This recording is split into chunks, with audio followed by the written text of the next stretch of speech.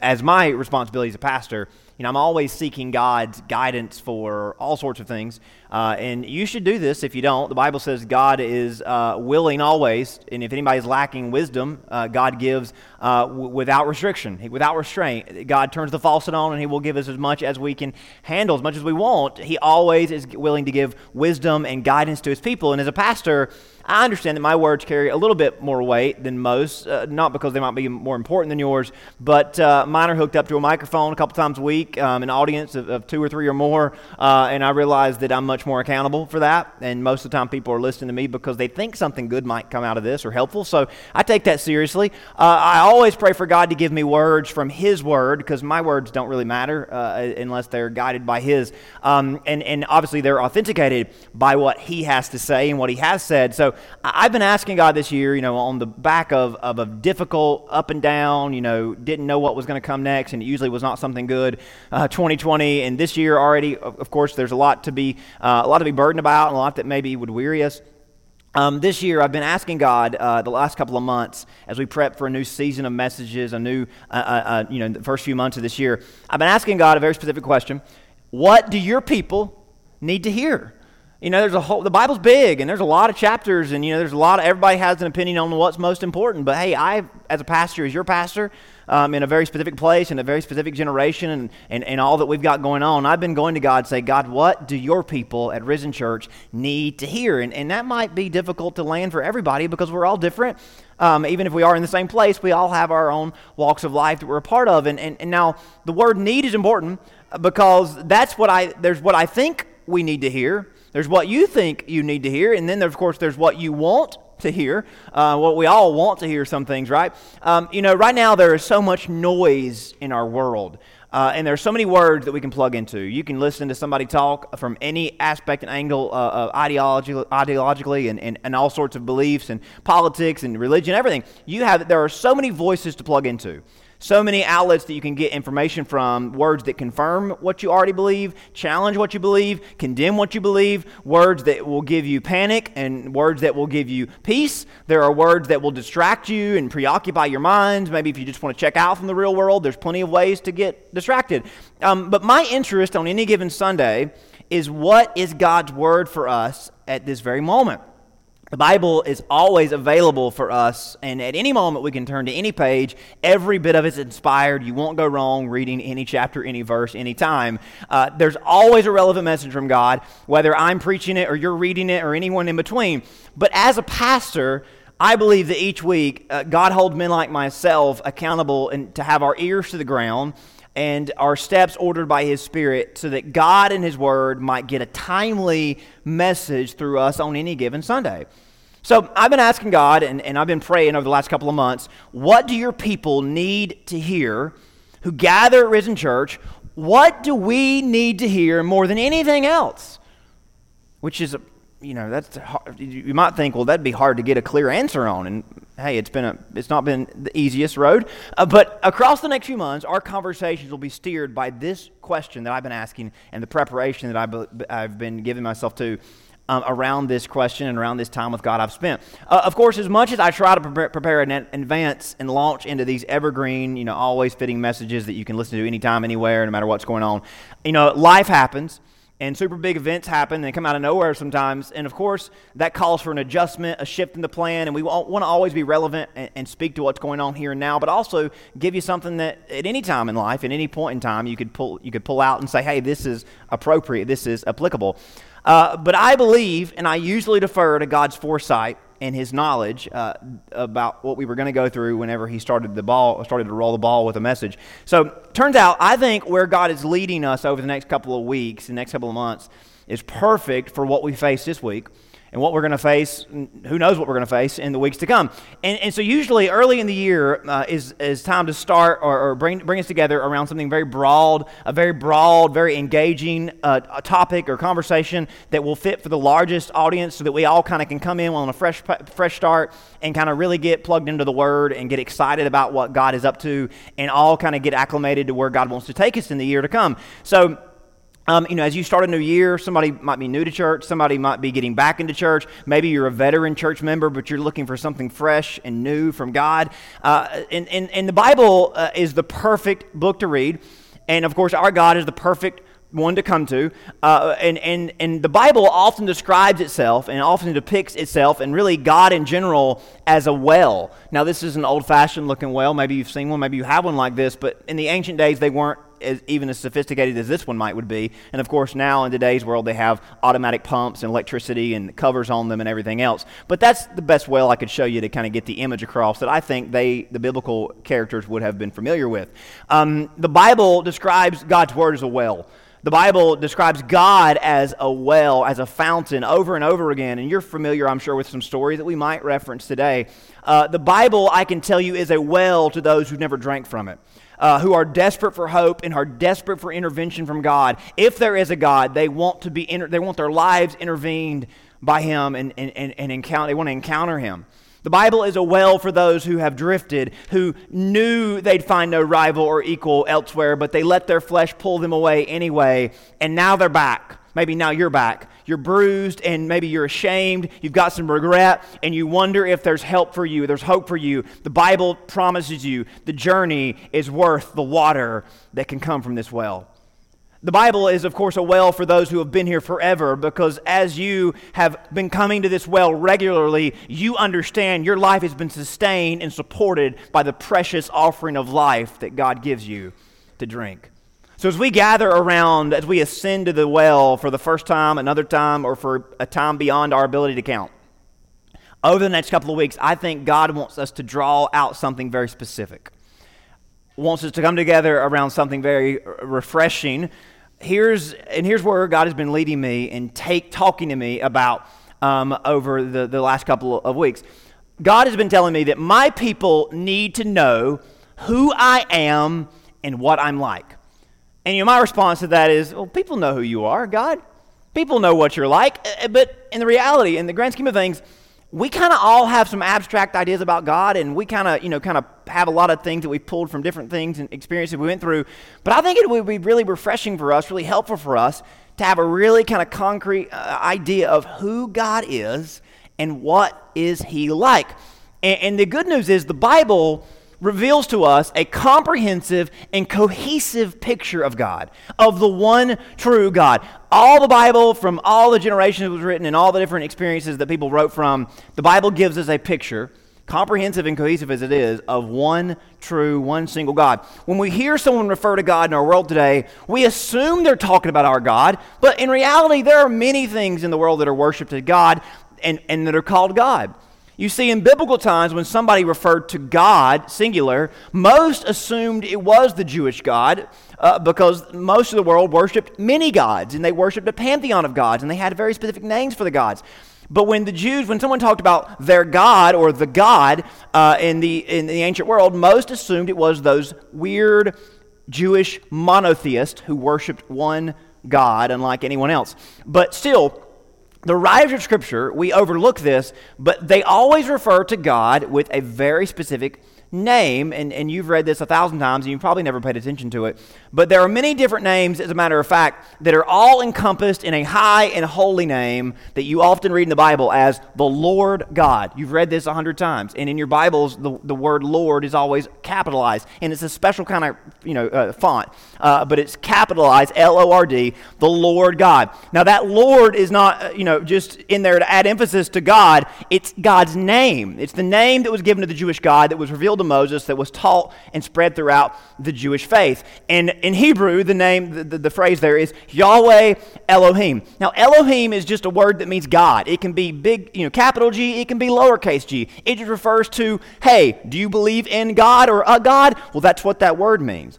So Yahweh is important because that's the name of the Jewish God. And that's why when you often read it in the Old Testament, you'll see phrases like, the Lord is God, the Lord is our God, the Lord is the God of Israel, because Yahweh is the Lord God. Yahweh is the God of Israel. He is the one and only God. Now, here's something important to pay attention to and to notice. The Bible refers to God like this, but the people that were often saying his name and often writing these things, their theology was far less sophisticated than yours. And you might think you're not much of a scholar, but you are, because you have a complete Bible and have so much knowledge that you've retained from church and from messages and from studying all these years.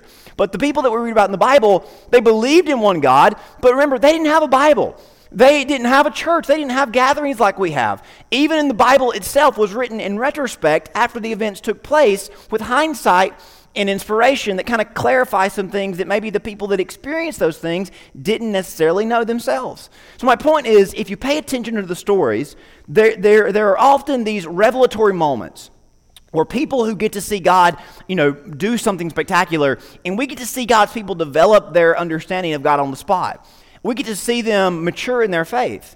And we get to see them make these declarations and confessions after experiencing something that are then included in the Scripture and that help build the foundation of our faith.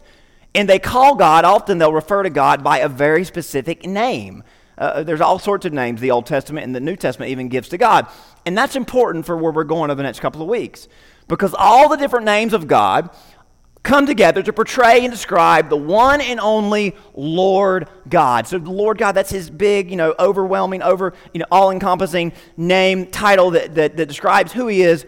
Now, to go ahead and spoil the whole story, all throughout the Old Testament, with its different facets and angles of God being revealed through all sorts of amazing events and moments, all that builds up, of course, to the New Testament. And y'all know how this goes. The New Testament reveals that the Lord, the Jewish God, Yahweh, became a man. And his name, in the Hebrew, it's Yahweh saves, but we call him Jesus, which is the one and only God became like us. So think about how monumental this coming of God was. That it took this title, that it took this tiny oppressed and passed around and passed over people, the Jewish people, and made them a household name. Before this, the Jews were just these people that had been moved around and been conquered and been overcome over all these years. And then after what God did through the New Testament and after coming into the world through Jesus, everybody knows the Jewish nation. Everyone knows Israel because of what God did through them. Now, even more remarkable, it took their religion, their practically fading and fallen from glory religion, which worshiped this single God that even its own people had pretty much given up on as part of God's plan. His own people thought it was over for them.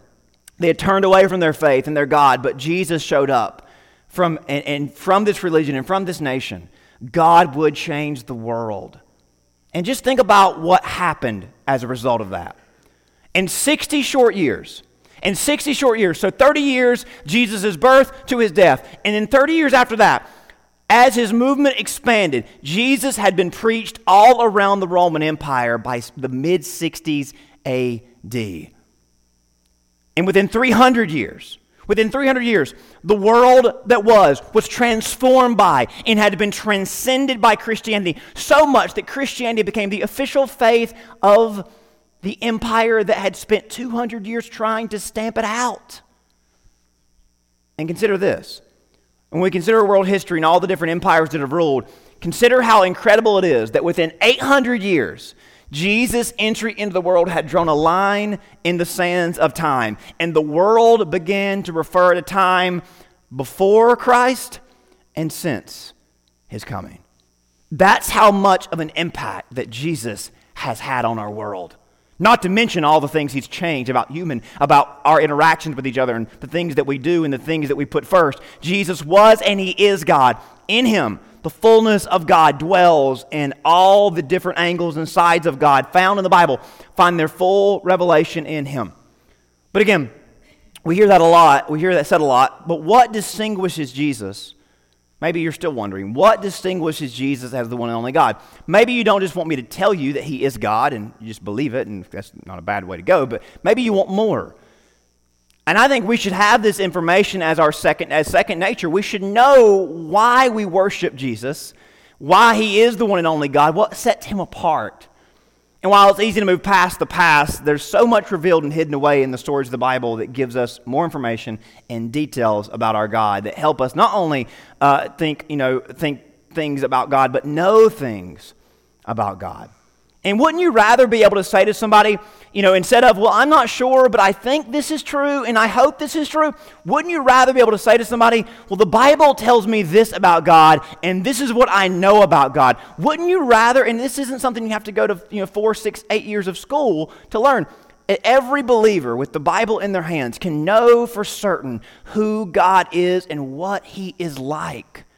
On every page of every book is an important information that reveals detail and reflection of who God is. With every drink and every draw from the well, you get a clearer picture, which builds on the last. So every page, again, builds on the next. And as we understand who the Bible reveals God to be and what it reveals Him to be like, we will have a more clear and certain understanding of Jesus, His exclusivity, and His uniqueness as the one true God. Because it might be an arrogant thing for for Christians to think and say that they worship the only God. But what we're going to come out of this study knowing is we're going to find a clearer picture and a more certain understanding of who the Bible reveals God to be and how Jesus punctuated that all the more. So we're going to begin our journey, a shorter study than the ones that come in a few weeks. We're going to begin our journey in Genesis 16, one of the most overlooked chapters of the Bible. You might know a little bit about this chapter, but I guarantee you haven't done much studying of the whole chapter. Again, woefully underrated, rarely read in its entirety, so we're going to do just that and read Genesis chapter 16, not long at all. You've heard this story before. Maybe you've heard the whole story before, but I want to unpack it, and I want to make sure we get the full blessing from this text. Now Sarah, Abraham's wife, had borne him no children, and she had an Egyptian maidservant whose name was Hagar. So Sarah said to Abram, "See now, the Lord has restrained me from bearing children. Please go to my maid. Perhaps I shall obtain children by her." And Abraham heeded the voice of Sarah. Then Sarah, Abram's wife, took Hagar, her maid, the Egyptian, and gave her to her husband Abram to be his wife, after Abram had dwelt 10 years in the land of Canaan. So he went into Hagar, and she conceived, and when she saw that she had conceived, her mistress became despised in her eyes. Then Sarah said to Abram, "My wrong be upon you. I've gave my handmaid into your embrace, and when she saw that she had conceived, I became despised in her eyes. The Lord judge between you and me." So Abram said to Sarah, "Indeed, your maid is in your hand. Do to her as you please." And when Sarah dealt harshly with her, she fled from her presence. Now the angel of the Lord found her by the spring of water in the wilderness, by the spring on the way to Shur. And he said, "Hagar, Sarah's maid, where have you come from and where are you going?" She said, "I am fleeing from the presence of my mistress Sarah." And the angel of the Lord said, "Return to your mistress and submit yourself under her hand."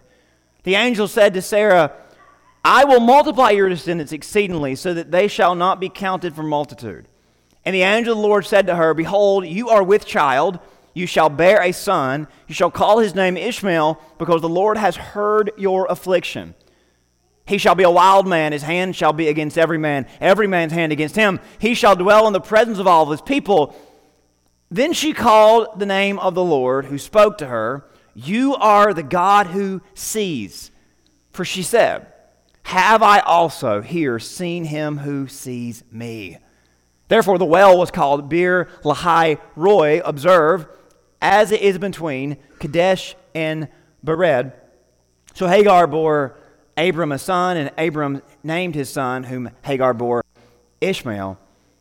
Abram was 86 years old when Hagar bore Ishmael to Abram. So this chapter is right in the middle of the story that we all know very well. This chapter we usually skip over because we know the consequences of this chapter, but it really isn't part of the full story. So it's easy to skip over and say, let's move on to when they have Isaac and all that fun stuff. So again, this story, in the middle of the story of Abraham and Sarah, we are introduced to Hagar and Ishmael. And aside from a little mention later, this is their only spotlight. And it doesn't really give us, we don't usually put this in a good spotlight. Now, the overall story and really history in general have sort of made Hagar and Ishmael kind of villains in the story, which is really unfortunate. But these two characters actually contribute a very powerful revelation or two about God to us and through the Word and to our faith. So before we get there, I want to talk about how these two became part of the story because surprisingly, it's very relevant for us in our world today. So I think we just need to pay attention to this.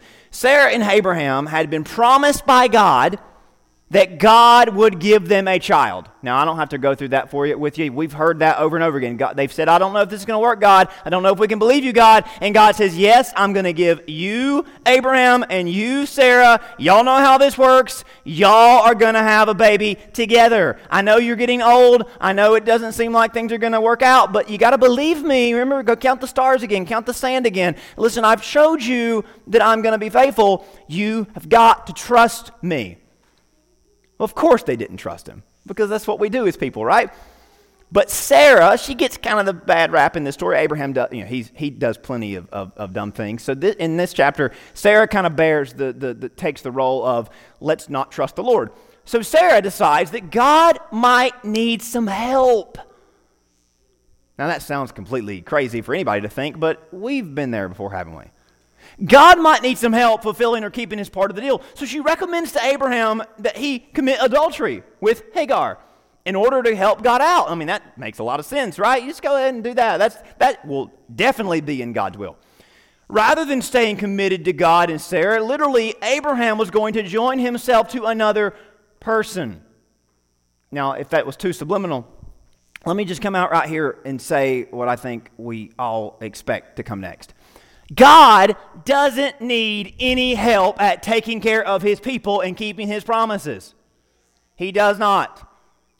Now, before we think, well, I've never doubted that I never thought he needed help, but we do. We just maybe don't do it the same way they did it. He is not reliant on anybody. Now, here's the thing. He may work through certain people, but he doesn't only work through certain people. Does that make sense? He may indeed do great things through somebody, but that doesn't mean he's only able to do great things through that somebody. So we need not worry if we can't point to the somebody he is working through or see the results of his work through someone or some people or somebody. In fact, sometimes he works through the people that we never expect him to work through, or we would not select him to work through. And that includes who we see in the mirror, because Abraham and Sarah doubted that God could use them. They were very hard on themselves and very unbelieving that God could do something with their lives at such an older age and after going through so much. But God absolutely doesn't want us yoking ourselves with anybody else in order to find security and help that he has said he will give. Now that's not relevant at all, is it? Does that mean that he doesn't use people? Of course he uses people, but let me illustrate this for you.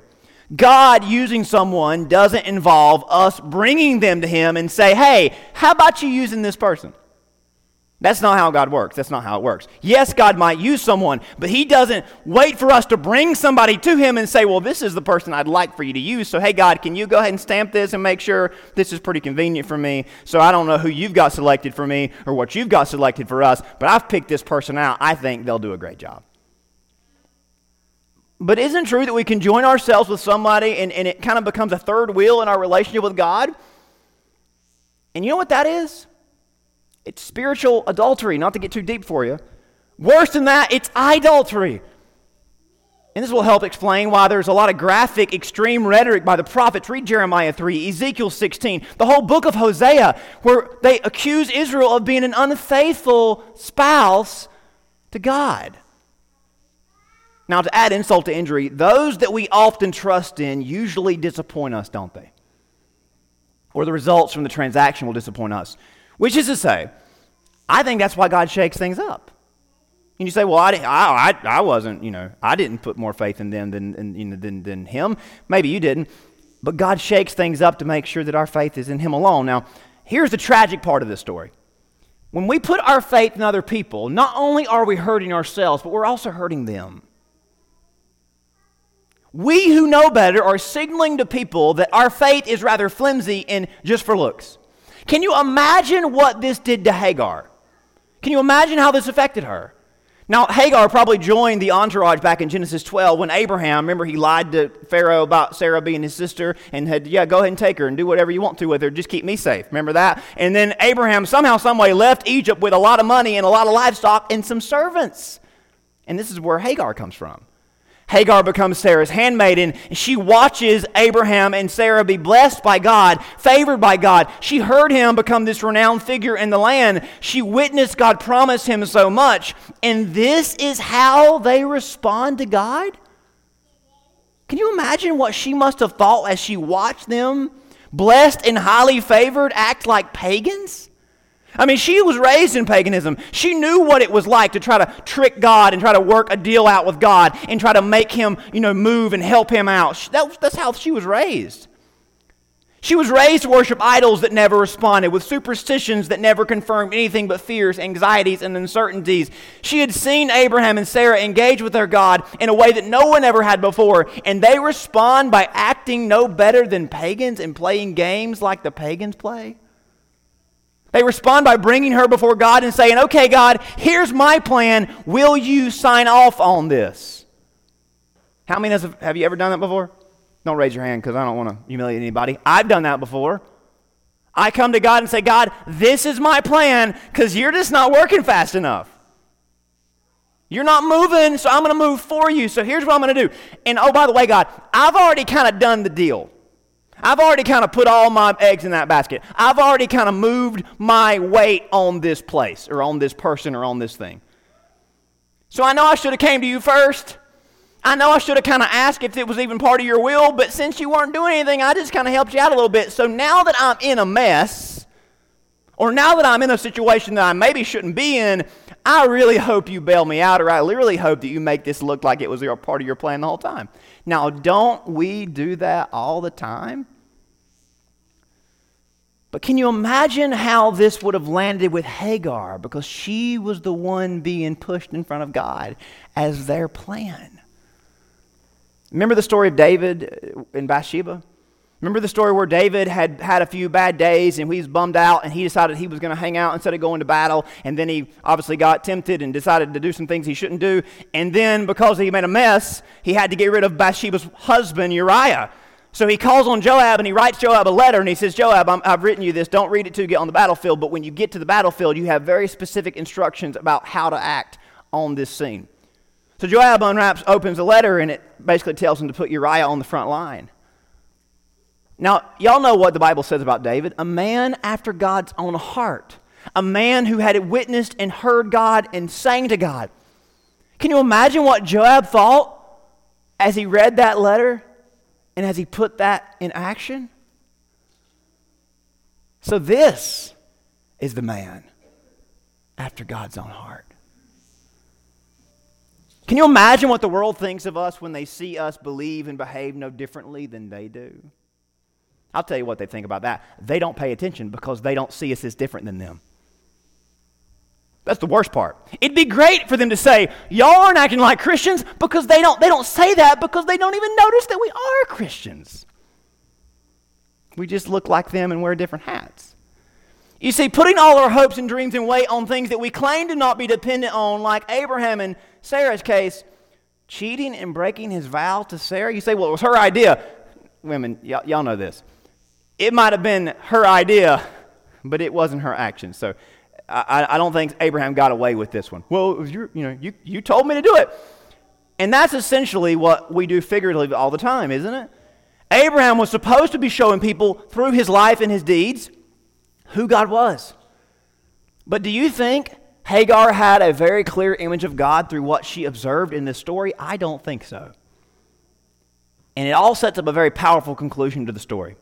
Sarah is obviously expectedly disappointed that the birth of a child through Hagar didn't make her feel better. It wasn't ever going to be her child. She knew that before going into this. Gee, no one could have saw this coming. Instead of being fulfilled, she feels inferior. She's jealous and full of all sorts of emotions. Abraham, being the great husband that he is shown to be, says, well, I had nothing to do with this, Sarah. I don't know how she has that baby was born. Y'all know how? I don't know how that happened. So why don't you fix the problem, Sarah? Abraham always is really manning up. So he tells Sarah, hey, I don't know how this happened. I didn't do anything wrong. Your idea, so you deal with the woman. So Sarah says, okay. She banishes Hagar. Can you imagine this? A however many months pregnant woman banished. She was a slave. She had no rights. She had no, she was a commodity in this culture. She was a piece of property. And here she is banished to the desert with a child in her womb by the very people that God had a covenant with. I mean, is that a good story to tell? I don't think so. Hagar runs away, is driven away with less understanding and confidence in the one true God than ever. I think that's how a lot of us feel. And that shouldn't be the case. I think we feel like that we've been run away and driven away, and I think that we have less confidence and understanding of God than we ever have, and that really isn't how it should be in America. We live in a free country where churches are everywhere, Bibles are everywhere, Bible studies and books and sermons and services, podcasts and documentaries. We have all the access in the world to who God is. Yet for whatever reason, we know less about God than we should, and we're less certain about God than most would expect we should be. And what we think we know or have been told to know really doesn't line up that much with Scripture. Maybe it's because those we've had our eyes on have done a poor job at demonstrating Him to us. Maybe those who claim to speak for Him have delivered a muddled message. Maybe in our generation there's been as much preached and modeled about trusting in material and worldly things as there has been trusting in God and God alone. And not to put the blame only on preachers and churches, maybe we just don't realize how fearful and unfaithful our nature really is. Maybe we are a people who claim to be under God, but we're more like next to God. See, we talk about being under God, but we're really more adjacent to God. Let me explain. See, we want His earthly blessings and we want His eternal security, but we pay way too much attention to and we stay plugged into the wrong things. So if we're really under God, we wouldn't be plugged into and paying attention to the wrong things. And that, for that reason, we're more next to than under. And I don't say this to pick on anybody. I know our whole country is wounded and wearied right now. But you know why I think this is true? Because we're like Abraham and Sarah. We have access to the God of the universe, and we might as well be talking to and trusting in rocks. Hello? I mean, we can stand on a mountain and talk to God, but we're doing this stuff.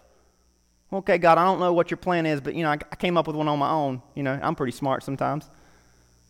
I wrote this whole thing down, and I did a math equation, and I figured this out. So, God, would you take this and make something out of it? I mean, that never works, and we still do it. And there's a whole world full of Hagars, isn't there? They have run away or been driven away. Instead of finding help and healing from the church, they found a people just like them, confused, really worse off. No different. So maybe you're like Hagar. In fact, all of us are like Hagar. We come to religion and we come to government and society and politics. We expect to find help, but we find an empty well, don't we? You see, we come to these 21st century filtered and purified, high-pressured, crisp and clear wells that our world has built, and we expect to find plenty, but we leave empty, don't we? We're very empty, if you can say that. God has a word for us today. He has a word for you if you will confess that you are like Abraham and Sarah and you've went about things the wrong way.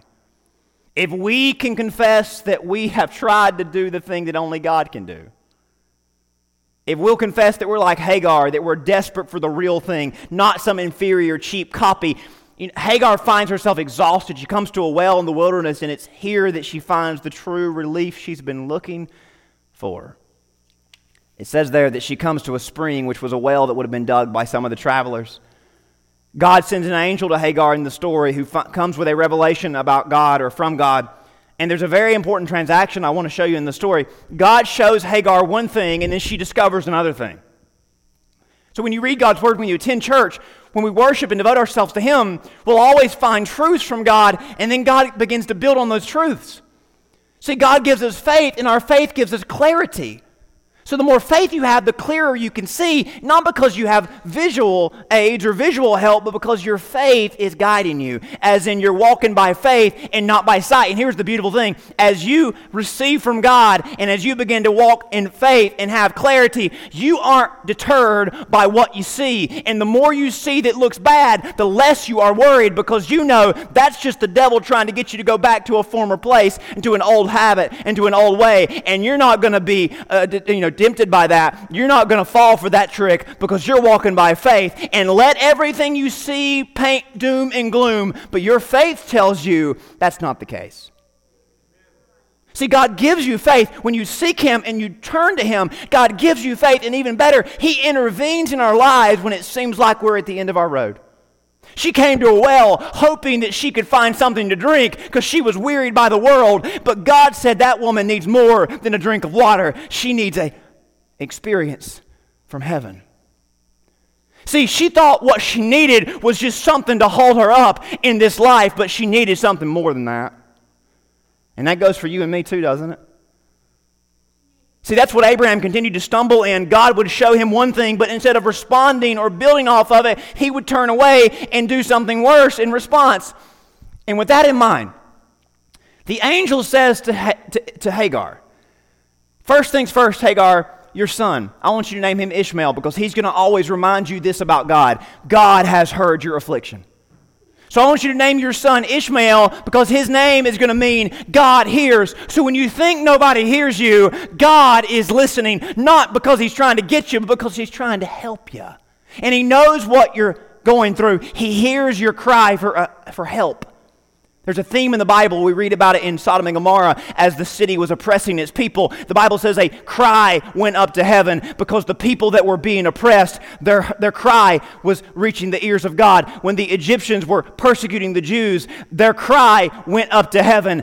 Hagar, crying out for help, didn't know who to cry out to, because Abraham's God clearly wasn't somebody she was interested in if he was like they were treating him. So she's crying out for somebody to hear, and the God, of course, of Abraham, that he may have did a bad job representing, sends an angel to do a better job. So that he might remind us, don't make the same mistake that Abraham and Sarah just made. God has heard your cry. God has a plan. You've got to trust Him, and you've got to wait on Him. And if you come to His well, if you drink from His cup, you'll not only never go thirsty, but you won't be more parched. And isn't it true that when we turn to the world for relief, it's like we're already running on empty? It's like eating and drinking something that's super bitter and super dry, and no wonder we feel worse. Because it just made the problem worse, didn't it? Later on in the book of Jeremiah, God says, my people have committed two evils. They've forsaken me, the fountain of living water, and they've dug wells or hewn cisterns for themselves that can hold no water. So no wonder we're thirsty, because we've turned from the living water and we've dug wells that seem like they're really well established and can produce the water that we need. But God says the bottom is falling out. They can't hold the water, therefore you can't get anything from them. God hears your cry. He hears your heartbreaking. He heard Hagar's, and He responded with a promise, and He's given us an invitation to come and drink from a better well. Listen to Hagar's response, really her discovery. This is one of if you've never read this verse before, if you've never memorized this verse, I know we don't think about Hagar as being a great saint of God, but this is so powerful. Hagar, God says, I hear you. And what does she proclaim? What prophetical word comes out of her that is in the Bible? She called the name of the Lord who spoke to her, you are the God who sees. And she says, have I also seen Him who sees me? And she names that well after this encounter with God. And from this experience, a very popular name began to be used to describe not just the God of Abraham, but the God of Hagar. El Roy, the God who sees me.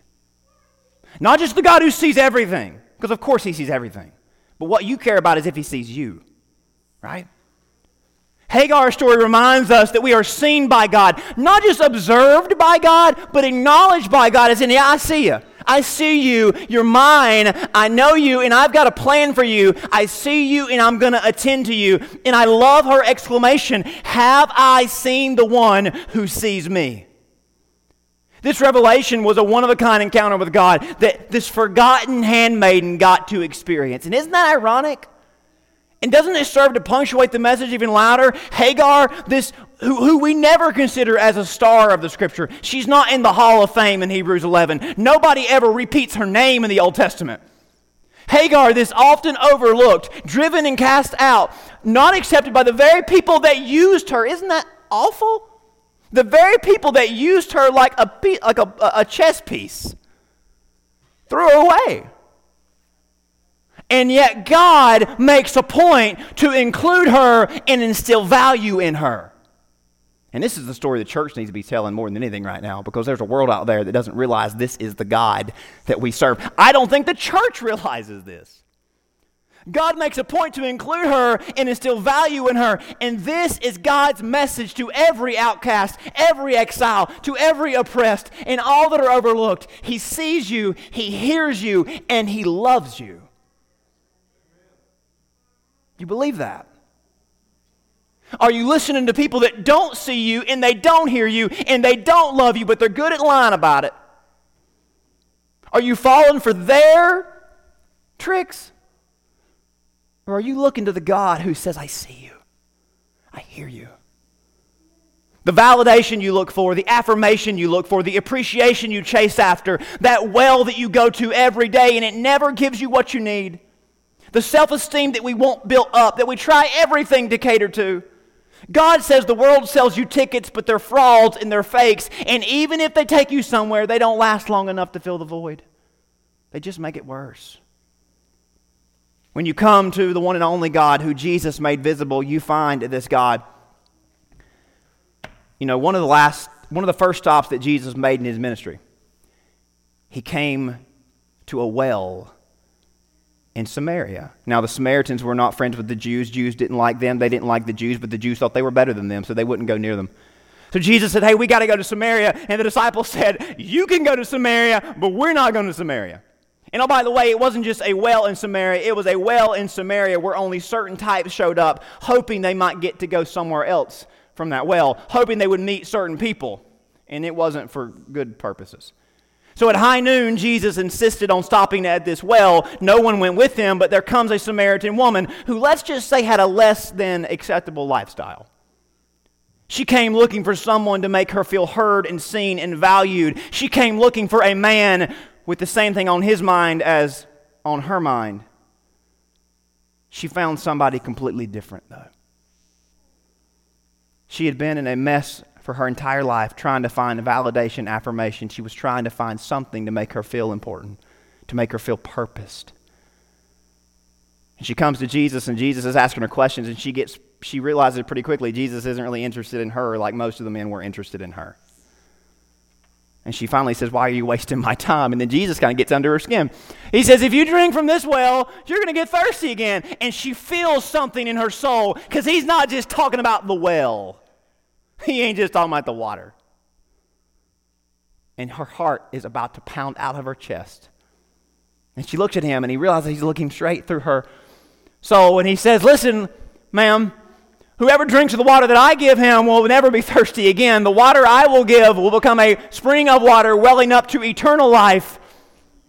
At this point, she knew this was not what she expected to encounter this day. She pleaded to receive this water, and Jesus said, well, let's talk about the other wells you've been drinking from. And they talk about her lifestyle, and she talks about her attempts to find help in religion. And he says, listen, ma'am, I'm not here to waste your time. And she finally admits and confesses she's at the end of her road, and Jesus seems like he's going to just leave her without any help. And she says, well, you know what? I know that Messiah is coming. The old stories tell us that Messiah is coming, and one day he's going to come, and he's going to make all things right. But you know what? Until then, I guess I'm just lost, and I'm just left here to wandering around, going from man to man or going from well to well, whatever. I'm just here. I was hoping you had some help for me, but I guess you don't, because nobody seems to have help in this world. And Jesus looks her in the eyes, and he says something to her that he never said to anybody else. He says, I who you speak to am he. Hagar said, have I seen the God who has seen me? Have I seen the God who sees me and knows me and hears me and loves me? Could that be possible? And Jesus says to someone like her all those years later, you are looking in the eye of the one that can help you, that can save you. I've not come to cooperate with you. I've come to demonstrate God's power and His plan to save you. And He gives her this revelation that He was the Messiah. The woman left her water jar there because she didn't need that anymore. She went away into town and said, come see a man who has told me all that I ever did. And if y'all know me, I've not done a lot good. Could this be the Christ? He hears me, He sees me, and He still loves me. That's who our God is, church. When people say, who is your God? God who? The God who sees me. That's who. Who sees me, who knows me, who hears me. And He loves me anyway. Have you encountered this God? Don't let the world or religion convince you that you can't or that there are ways that you have to measure up beforehand. Come to Jesus. He loves you. He sees you. Whatever you're going through right now, it's not lost to Him. Better yet, you are not lost to Him. You can encounter and experience Jesus today in your heart by faith. And you know what? I think this message is as relevant to Christians as it is to somebody who isn't a Christian. Because somehow we've covered up this about God, haven't we? That God sees you. He knows what you're going through. He loves you. He hears your cry. And He's waiting on you to come to Him and say, I don't want to drink from any other well but this one right here. When we put all of our weight on Him, when we cast our cares in front of Him, we can experience this wellspring of eternal life. Like Hagar did. Like this unnamed Samaritan woman did. You can too. Let me pray for you. Father, we love You and we're thankful that You are the God who hears. You're the God who sees. God, it's a beautiful reminder as You reached out to these two women in two different parts of time who were going through similar things. One had been used and one had given into a lifestyle of being used. They didn't think that they could have a relationship with God. They thought they had went too far and done too much wrong. And the world hadn't given them, or the church hadn't given them, religion hadn't given them any reason to put their faith in You, because why would they trust in the God that was represented so badly to them? But yet You intervened in Hagar's life, and You intervened in the Samaritan woman's life. And as they came to wells looking for water, You showed up and gave them something better. Lord, there's a world full of people that are knocking down walls to try to get to a well they think is going to give them what they need, but those wells are bottomless. Those wells have nothing to offer. Those wells are broken. Those wells are dry. May You open our eyes and open our hearts up to receive the living water today. May we understand that we have a God who sees us and who hears us and who loves us. And that if we pour ourselves out to Him, we can be filled with the life that only Jesus can give. And we can go to a world that is equally and likewise dry and wearied and show them there's a God who can help them too. Lord, I pray You might would speak through this moment of invitation. You would give us a reminder from heaven that You see us and You hear us just the same. You love us and You're here for us. So could we respond to You in the only fitting way? We ask this in Jesus' name. Amen.